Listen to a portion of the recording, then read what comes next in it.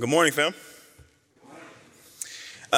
Most of the time I get invited to speak is because somebody else canceled, and so it's pretty cool to follow suit. Nothing's changed. My name is Lo, and I love Jesus a lot, and I'm super thankful to be able to share in the Word with you all this morning. I like y'all's Dr. Still. He's pretty cool. We've had a chance to hang out a few times. I've learned a lot about the guy in a short amount of time. The biggest thing I'm learning is that he's very much a man of faith. Because he's only heard me preach twice, and he's invited me to come and do it here today. I like to think of myself as pretty grounded, not a loose cannon at all. But because I'm very passionate about Jesus, I talk very fast and get overexcited about sharing the word. And sometimes that goes well. I think the mesmerizing thing is that I shove a bunch of words in a really short time span. The dangerous thing is that sometimes the words get off the rails of relationship, and then they say things like, it makes sense up here, and it doesn't make sense when it comes out here. You know what I mean? I was preaching at the Harvest campus at the Woodlands UMC about a month ago, and I was talking about this great fear of missing out. And I was trying to say I have a great fear of missing out. I have a bad case of FOMO. What came out was I have a bad case of homo. And I was like, wait a second, I need to fix that really quickly because those are very different statements completely. The game plan, though, is that God's sovereignty and his grace will be much bigger than my foolishness. That's what we're praying for. We cool with that? Sweet. If you're all cool with it, I'm going to pray for us really quickly. Ask God to bless this and saturate this time with his presence. And we're going to get jiggy. Sound good? So good. Abba, Father, you love us way more than we could possibly perform for you. Your heart is inclined towards your people. As you told Moses, you've seen what your people are carrying and what they bear. And just as no one was praying for Moses in my time, nobody's praying for me. Right now, we need you, your presence, your power, your anointing, the truth of your word to be made manifest here in our lives. And so we pray that there will be no distractions in this time.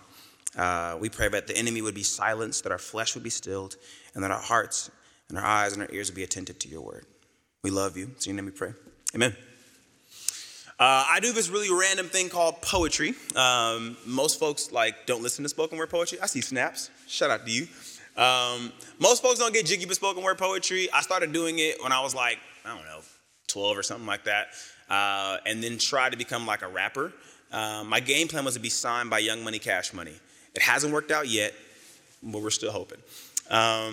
The game plan was to get signed by them. That never really worked out. Then Jesus became real in my life, and I started doing poetry as a way of communicating the gospel. So this morning I'm going to share a poem with you guys. Is that cool? Sweet.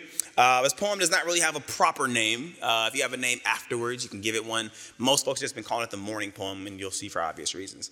Preface for the poem is I wrote it in a time when the Lord first started making sense of my life, and I saw how there was a person who I was very close to needed that same grace and was not often received.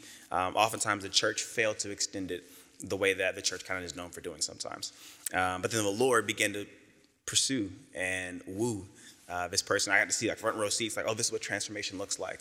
So this poem's called The Morning Poem, sort of, and hope it encourages.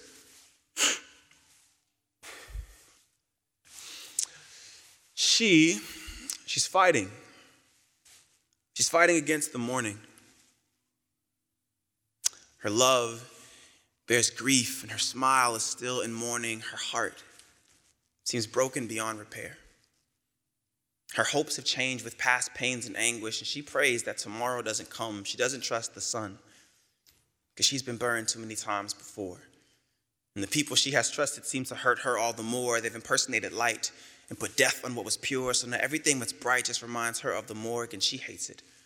She wished she could erase all the faces that made themselves shine by pointing out her dark places. Now every sunrise, she hides as if her place is to run from the sun so that she doesn't disgrace it. They told her that God could never fix what she had broken, that she was just the sum total of all her worst moments, and that she was born a sinner, so that's what she must be. And the heavens have no place for all the sinners like she, so she runs. She runs from the morning. She listens to the serpent as she eats from the tree and gives Adam the day while she walks in the eve. And whenever God calls, she hides and believes, ashamed to be seen. The lie she was told she believes and says, who could ever love this darkness of me? She'll play with suicide like a song on repeat. She could tell you every word and could sing them on key. See, her nightmares, they'll go nowhere till they know where they're not welcome. Yeah, she's been losing sleep. Her spirit's getting weak, and we have 7 days of peace that we could offer to her need, because the harvest bears fruit when the laborers intercede, but we don't want to admit that we've been there before, because exposing someone's lack makes us feel like we have more, but showing someone they're poor doesn't automatically make you rich. While blowing out someone's candle doesn't mean that yours is lit. We exist to show how God's grace has set us free, not to be Pharisees or condemners of the weak, but that we were saved by grace, not by works or a letter. And we were broken too until the cross put us together. See, Christ is the true sun that will rise and shine forever. So he tells her, if you fear that my mourning will harm you, I will come to you and be your knight in shining armor. I'll save and wrap you in the arms of my grace. I'll step down from the brightness of my glory to the grave, because I know that darkness must flee whenever light comes. And it may take your eyes a few moments to adjust and realize that I became the darkness that was, and I died so that you would have the brightness of my love. His love rescued us when we did not deserve it. Sacrificed his glory as a king to be a servant, and thus should go to show us all the way that we were purposed. That it is not our greatness, but our brokenness he works with, because it's not until you're broken that he comes to make you perfect. To the girl who's tired of fighting against the day, Jesus shed his blood so he could wash your sins away, so that when he returns, he'll find a bride without a spot or blemish and heal you of your scars, because by his scars you are forgiven, who washed you like for dawn and every day that you are given, and he will make you perfect on the day that he is finished. But until that day comes, trust the beauty he is forming and know that his mercies come new every morning. It is morning. Good morning.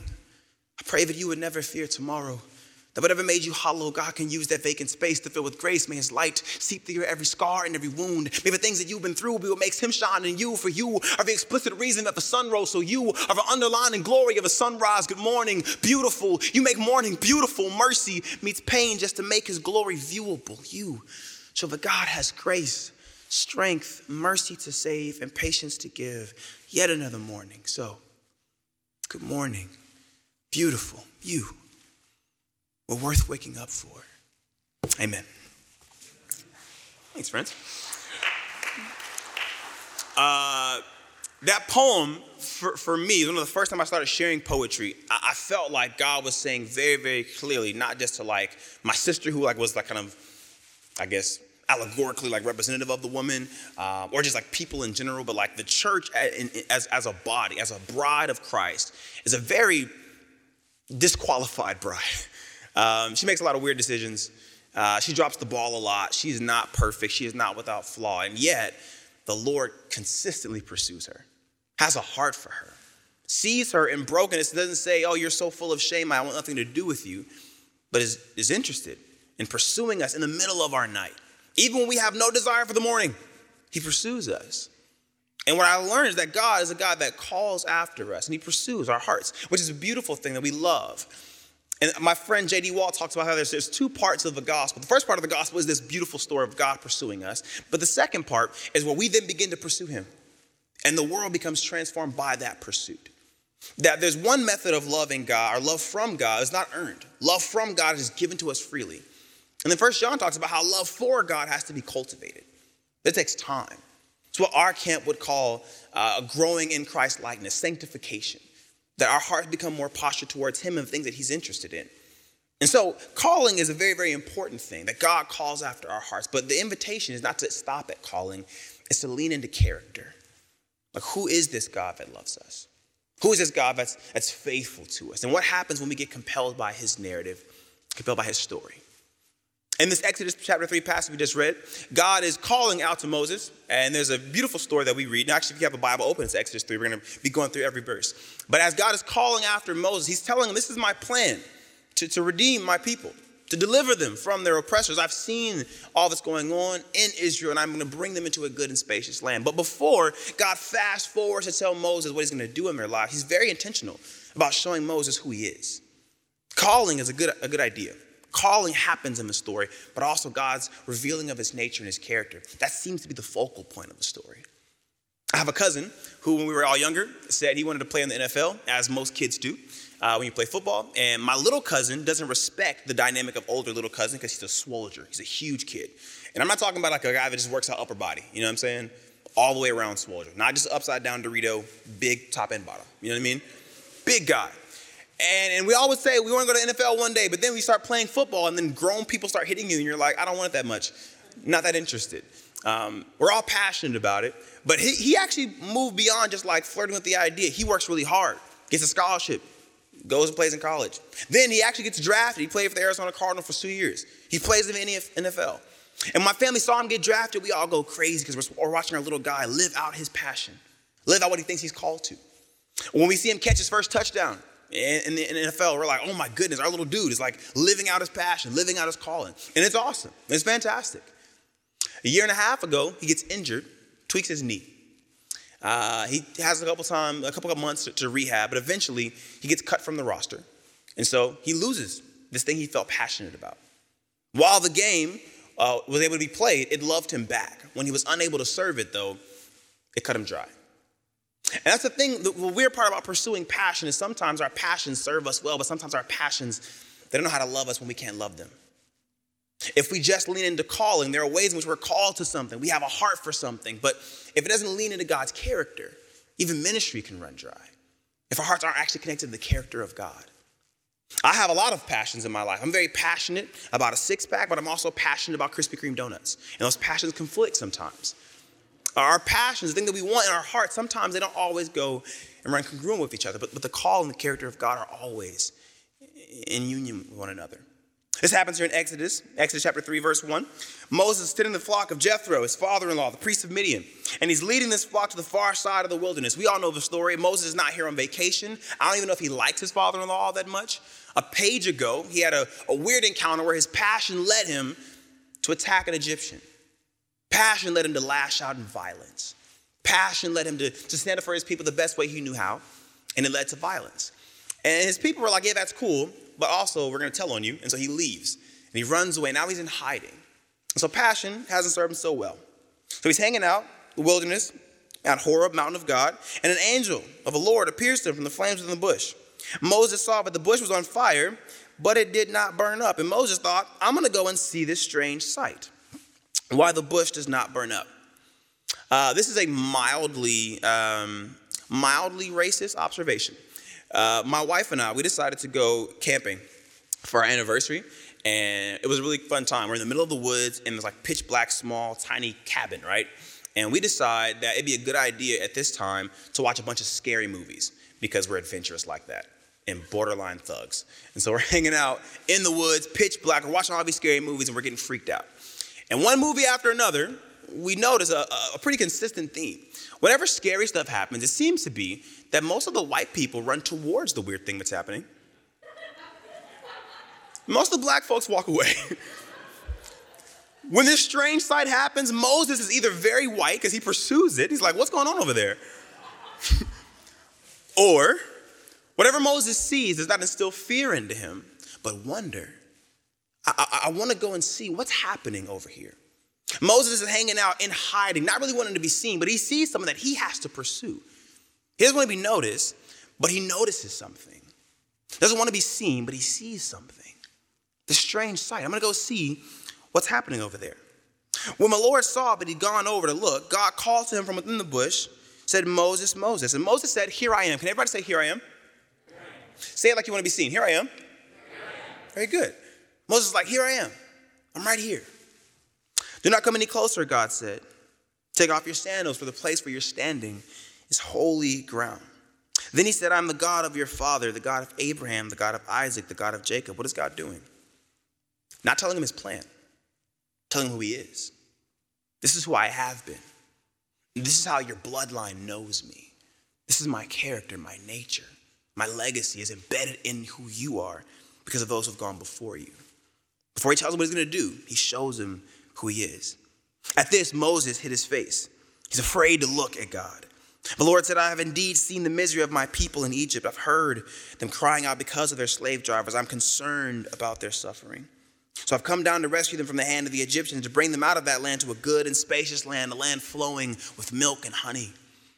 When I first read this, I was in 7th grade, and I was like, this sounds really, really great, but I'm lactose intolerant. It doesn't stop me from like eating ice cream and stuff. I still do it. The folks around me just don't enjoy that I do, you know? And so I was nervous. Like, what does this mean for me getting to heaven? Like, are folks going to be upset that I'm there? And I learned later that a land flowing with milk and honey doesn't mean that it's like literally flowing with milk and honey. It means it's a spacious land. It's flourishing. It's oozing with God's goodness. It's bursting at the seams. Whatever God says is good. And right now, God's revealing he is that good thing. It's full of me. I have a good place I want to bring my people to. Verse 9, the cry of the Israelites has reached me. I've seen the way the Egyptians are oppressing them, so now go, I'm sending you to Pharaoh to bring my people, the Israelites, out of Egypt. There's a calling there. There's instruction, there's purpose there. But Moses said to God, who am I? Can everybody say, who am I?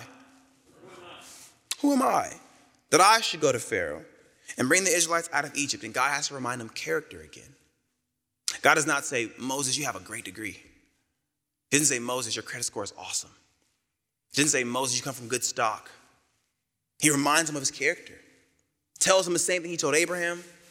Tells him the same thing Jesus tells his disciples before he leaves. Moses, I will be with you.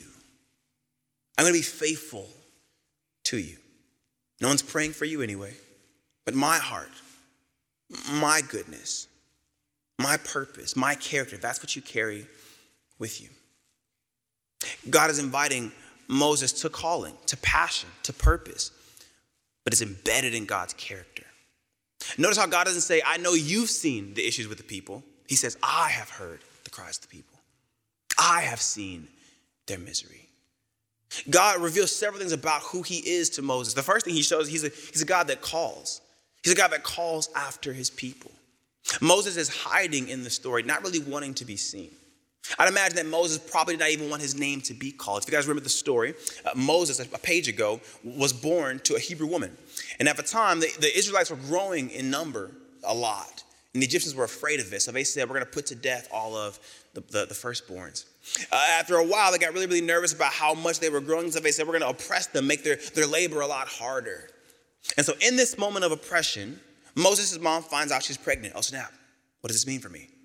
She births the baby, and babies come out looking like gooey meat potatoes, but he's born, and she can tell, oh, snap, it's a boy. What am I going to do? And so she's nervous. She's freaking out.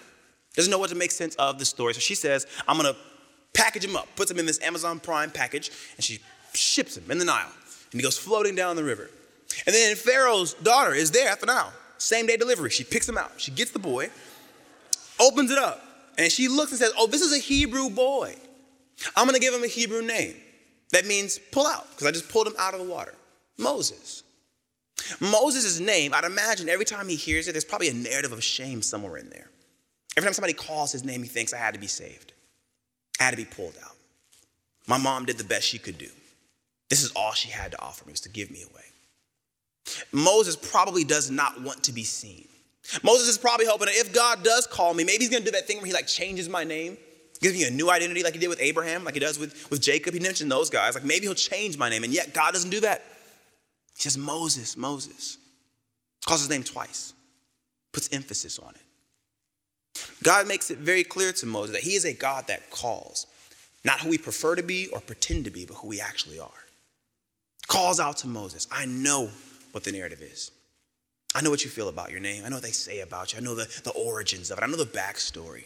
None of that disqualifies you. It's not about you and what you've been through anyway. It's about my character. My character is really into you, Moses. I'm interested in your life. I almost hear God call Moses his name, and he says, Moses. Not the fake Moses, the real Moses. Moses. Not the one that everybody likes and you're pretending to be for everybody else's sake, but the real Moses. Every Lord call my name the same way. Lo, not your achievements. The real Lo. I didn't call your name this morning. As the God who calls, he calls who you really are. If we keep reading the story, God reveals more about who he is. He shows that he's not just the God that calls, but he's the God that feels. That verse where it says that God is concerned about his people. I'm a scholar of Google, and Google tells me that the Hebrew term that's used there is yada, yadati, used 83 times all throughout the Old Testament. And the term basically just means that God knows something, but sometimes it's translated as God is acquainted with. So when God says, I know the pains and the suffering of my people, he's also saying, I've been acquainted with the suffering of my people. Sometimes it's translated as experienced alongside. God is saying, I have experienced the suffering alongside my people. Whenever the mother finds out she's pregnant, God's heart begins to race right alongside her. Whenever the slave driver cracks the whip on the back of a slave, God winces. He's not a God that's apathetic and distant. He shows Moses, I'm a God that feels. I have concern for my people. I have an emotional tether to what you experience and what you go through. We have a strange narrative around God sometimes that he's this weird Spock kind of emotionless dude. But in the scriptures, God feels a lot of stuff. He's a very emotional dude. He sings songs of gladness over us. He grieves right alongside us. He cries at the funeral, even though he knows he's going to resurrect somebody. God shows Moses, before I tell you where I'm going to take you, I'm identifying with where you are. Friend, hear this. God's character for you does not get in the way of his calling, but his calling will not make him bypass your character. God's never going to say, I have you to do this job. Just get over what you're experiencing. I feel right alongside you. The fear that you feel, the emotion that you feel, that thing that went wrong, I felt it right alongside you. We used to play this game when I was doing youth ministry, and it was called electricity. What we do is you hold a hand and you squeeze it, and then all the kids who are lined up next to each other, facing right across from each other, they squeeze a hand too. And we're trying to get the hand squeezes to become a current that they pass down eventually. And there's like a bottle or some random object at the end. As you squeeze the hand, they're racing to see who can feel it first, and they grab it. Whichever team grabs the bottle first gets a point. And I would use this game to talk about how we can often be like passive aggressive. Most kids learn how to be passive aggressive at the age of like fetus. And so passive aggression is something we all experience. Not just kids. All of us have known somebody, been somebody who is passive aggressive. And the idea behind being passive aggressive is that you feel an emotion that doesn't feel safe to come out. And so you're wondering, can I feel this here? Does anybody else resonate with what I'm feeling? It's very similar to the game. Like I have a concern, or I'm nervous about something. Does anybody else feel that? My parents are getting a divorce. Does anybody else feel it? My spouse is calling it quits. They're not supporting this whole ministry call thing. Does anybody else feel that? Financial aid's a real issue for me. I'm not sure how we're paying for this whole weird thing. I'm not even sure what the job looks like after this whole thing. Does anybody else feel that? What is the church going to look like in a few years? How does my faith even align with all that I'm learning? Does anybody else feel this? And what God shows Moses is before he gets the solution for problem, he has healing for pain. I feel it right alongside you. Before he's saying, get over it, we have a job to do, we have a place to go, he says, I feel it right there with you. You don't have to be passive aggressive with me, shallow in your prayer, pour more into your study than you pour into relational time with me. I feel I can handle your emotion. Last thing God shows Moses in this text is that he is the God that calls and the God that feels. And he shows he's the God that sins. That what Moses is experiencing, this holy ground moment, this burning bush moment, God doesn't want Moses to keep it to himself, but he sends him. And he goes from this amazement, wonderful experience to a personal, convicting experience. And notice how Moses' language changes. When it's amazement and wonder, he's like, here I am. When God says, I'm sending you, he's like, well, who am I? Slow down.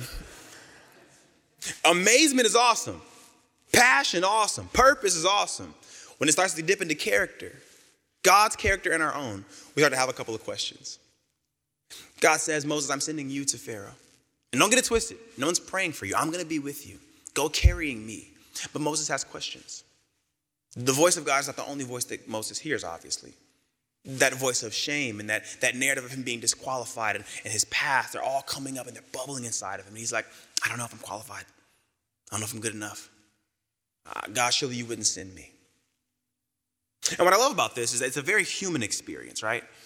Like, my favorite thing about poetry is that it's not trying to necessarily convince anybody of something, just compel you with something. To tell a story and be as authentic and as human as we possibly can be in the story. I love that Moses has questions. I love that he has doubts. And I love that God shows that he's God for Moses, not just God for Israel. The same way that they're concerned, the same way that they need my hand. I'm not going to bypass you to get to them. I'm going to minister to you, Moses. He slows him down. All the questions Moses asks, I'm with you. All the confusion and the disqualifiers that Moses feels, I'm with you. God's not like, dude, you don't get it. I'm here. I don't think it's his tone at all. It's more like, I got you, bro. Like, we're together. God knows that when we're sent, transformation doesn't just happen to the places that we're sent to. It transforms us. I can't believe that God is a God that comes with me if I never move. I can't believe that God is not a God that's just right here in this moment if I'm not able to venture outside of this space. I love the holy ground context. God brings the reality of heaven to the reality of earth, and it stays right there in that space. But then God starts doing really weird stuff, like leading them by a pillar of fire and a big old cloud. I have no idea what the heck that would look like. I'd imagine it'd be really trippy. like really wild to see. But in that, it's not like God's just saying, I'm doing a whole bunch of amazement. I'm leading you with my character. You know who I've been. You know who I am being. You can trust who I'm going to be. I am that I am. I will be as I'm going to be. I lean in. Go. I'm sending you. If the Father sent the Son, then apparently he likes to send children. He's sending us. God is showing Moses he's not giving up on the project of humanity. The same way he wanted to co-create with Adam and Eve, he wants to co-create with Moses. He wants to co-create with us today as well, friends. You're not just called somewhere. You're also going to be sent somewhere. And that's scary, and that's weird, and that's hard, but it leads to transformation. I used to do ministry in San Antonio, Texas. We were right across the street from Clark High School. Clark High School is a very interesting vibe. It has a bunch of like really, really rich kids and a bunch of really, really poor kids. And we had this church that invited both to come and hang out. We had this really cool gym. And so a bunch of unchurchy kids would show up to play basketball. And eventually it made a really weird environment between the churchy kids and the unchurchy kids. Both struggle with the same sin, by the way. Same issues, same brokenness. Others could afford different drugs. Others could hide their nonsense better than the others could, but they're still broken kids. Kids, by the way, if you're going to youth ministry, I think the theological term is they're turds. They're not great all the time. And so youth ministry is a really interesting context in this space, right? Super churchy, super non-churchy. And what we tried to do is figure out how can we bring them together. And the best way we saw to do that was to send them somewhere. To go on a mission trip. We go to Poplarville, or we go to Las Cruces, New Mexico. We take them outside of their comfort zones, right? We go to Uvalde, or we go to Las Cruces. Anywhere we go, we get them outside of their comfort zone, make them leave their cell phone at home, which they hate that part. We take them somewhere. And as they go, they're transformed. They serve in a story bigger than themselves, and they realize, man, God, he really, really cares about me, but he's much bigger than me. And he's inviting me to be bigger than where I am. Beautiful stories happen in this. I wish I could say it was all easy, but there's a weird thing that happens when you do ministry with non-churchy kids and churchy kids. You have to explain things you think you would not have to explain, like, hey, maybe don't vape while I'm preaching. We'd prefer if you not do that. If you guys are in the bathroom for like 30 minutes, I just know nothing good is happening there. So a lot of the weird things you have to like think you wouldn't explain, you have to over-explain here. One of the things that we thought was a common sense thing is maybe don't bring drugs on our trip. And yeah, we go to Las Cruces, New Mexico, and there's a kid named Reagan who decides he wants to sneak some weed on the trip. And I find out about this through the grapevine, and I decide to tell Reagan that I'm going to send him home. So I bang on his door in the middle of the night, and I scare him. I'm like, yo, the police are outside, the drug dogs are here, they smell the weed, they're gonna get you. None of this is true, but I'm trying to convince him about the love of God. And so I'm like, yo, they're all out here. They're coming for you, bro. And he was like, oh man, no. I'm like, all right. That's cool, guys. We're good. They're gone now. And I'm like, Reagan, I'm really disappointed in you. And I want to send you home. And I really did want to send him home, but I could not afford to. We didn't budget to send him home. And so I said, I'm going to keep you here because of grace. I want you to know that I'm really disappointed. You let me down with this. This is not what you're called to. We're doing something much more important here. I take the weed from him, and I tell him, you're on thin ice with me. I'm not sending you home, but I'm telling your mom the moment we get back. And you're on thin ice, so I'm going to put you on a different working site. And so Reagan does what all youth do whenever you come down on them. Like, you're the one that got in trouble, so don't get mad at me. But he's a really vehement turd for the rest of the day. Next day comes around, Reagan's not working well. He's just kind of like trying to obstruct things. Day after that, we actually need Reagan's help. We say, Reagan, like, you're one of the only folks that speak Spanish here. We have a work site that none of us can interpret. Can you come and speak Spanish for us? And he's like, cool. So he comes over there, and he does a great job. Kills it. Next day, Reagan asks if he can go to a different work site. He wants to help out with the soccer camp. I'm like, all right, cool. He goes to the soccer camp. Reagan comes alive in the work. Starts to serve like I've never seen him serve before. That night, takes worship very seriously. The next day, Reagan is like killing it. I've never seen this kid. He's like super saint. He can go play in a church right now. Like Reagan is on top of it. That night, we go to worship. Reagan decides to give his life to Jesus. Reagan gets baptized before we leave the trip. We come home, and I'm thinking, Lord, something happens when we go. Something special happens when we're sent and we're on mission and we get outside of our comfort zones. Even in the brokenness of it, you transform not just the place. Las Cruces, New Mexico was probably blessed by us, but really I saw Reagan's life get transformed because he chose to go. When we come home, if you ever come home from a mission trip with kids, you probably know that it's like shepherding cats to get them where they're supposed to go. And so I'm just super tired and worn out, and I want them to go back to their owners. And so I'm like, released. You guys can go. And I forgot, honestly, to tell Reagan's mom about the weed. If I'm being totally honest with you, I forgot that I took the weed from Reagan. I forgot that I put Reagan's weed in my bag. I forgot that for 2 years. I didn't find out about it until 2020, my last flight of 2020 at a TSA checkout line. I opened my bag. I just got a new tablet. I open my bag, and they tell you to take your tablet and your laptops out, so I take my laptop out as normal. I take my tablet out, and when I take it out, I'm like, oh my God. The hot stuff is right here. This bald TSA guy looks at me, and I'm like, bro, quit looking at me. There's nothing going on over here. Mind your business. He looks away. I'm sweating profusely. There are 3 people ahead of me, and I'm trying to make sense of what we do in life right now. So the first person goes, and I'm thinking to myself, okay, I'm going to just swallow the whole thing right now. Just swallow it. I decided against it. I didn't swallow the thing. Next person goes, now it's just me and another dude, and I'm like, all right, I'm just gonna throw the whole bag away. That won't look suspicious at all. Ball guy makes eye contact with me. I'm like, okay, my bag, won't throw it away. Last person goes, it's just me, and I accept my fate. I know it's about to happen. I take my cell phone out. I'm texting my wife. I'm like, hey, babe, you're gonna hear some weird things about me in the news. I just want you to know that I love you. Put something on my books. Tell the kids about me. I was a great man. Like, I'm envisioning this going really, really bad. I'm seeing like the headlines, like youth pastor secretly a drug mule for the cartel, like an episode of Breaking Bad, church edition. Like I'm really nervous about what's about to happen here. I put my phone back in the bag. I go through the thing. Of course, the bag goes in. They flag it. Dude looks at me and says, is this your bag? And I'm like, yeah. And I want to say, there's a kid named Reagan. Go get him. But I can't speak. I'm like, yeah, it's my bag. Dude reaches in and pulls my phone out. He says, you have to take your phone out, sir. And I was like, is that the only suspicious thing you see in there? And he was like, yeah, just take your phone out next time. Puts it back in there. He didn't see it. He gives me the bag. I walk away. As soon as I hit a corner, I throw the whole bag away, phone included. I get on the plane. I fly back, and I am praying and meditating how I'm going to kill Reagan the moment I see him. And while I'm on the flight, I'm thinking about this idea of going and being sent and traveling around, and what it looks like for us to go and be sent carrying things that we have no business carrying. And what it means for us to travel around with somebody else's guilt or somebody else's narrative or somebody else's shame that we're wearing, and we don't even know where it came from. I'd imagine that when Moses' name is called, he does not want to be seen.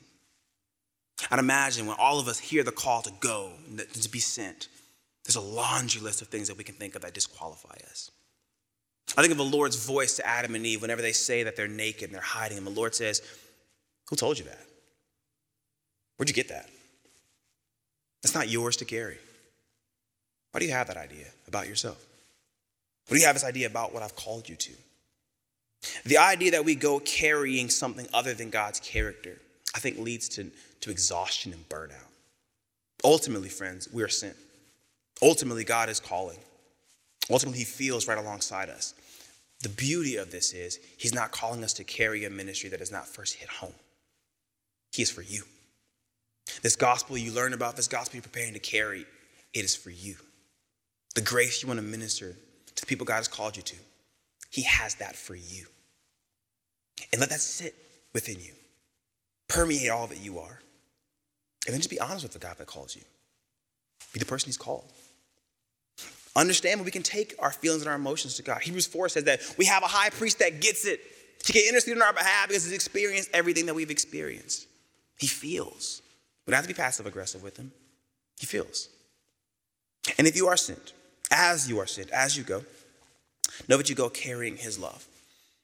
I'm going to read a poem for us, and I'm out of here. This poem is called Honest. He says, love needs truth to breathe. Truth says, it ain't seen me in a while. He says, look and be honest. Honest says, I'm not all that perfect. I'm not in the word like I'm supposed to be. How am I too busy to pray, but I got time to bow my head before YouTube? I ain't half as put together as I let on. I know how they see me. I care too much about their opinions. I let their evaluations dress my confidence. Truth says you got a lot of hurt. You're stuffing 2x problems behind a medium facade. That burden is getting heavy. You don't like to ask for help. Truth be told, you don't really want help to come some days. He say, fountain from desert. He say, dancing from morning, but your heart's grown used to the stillness.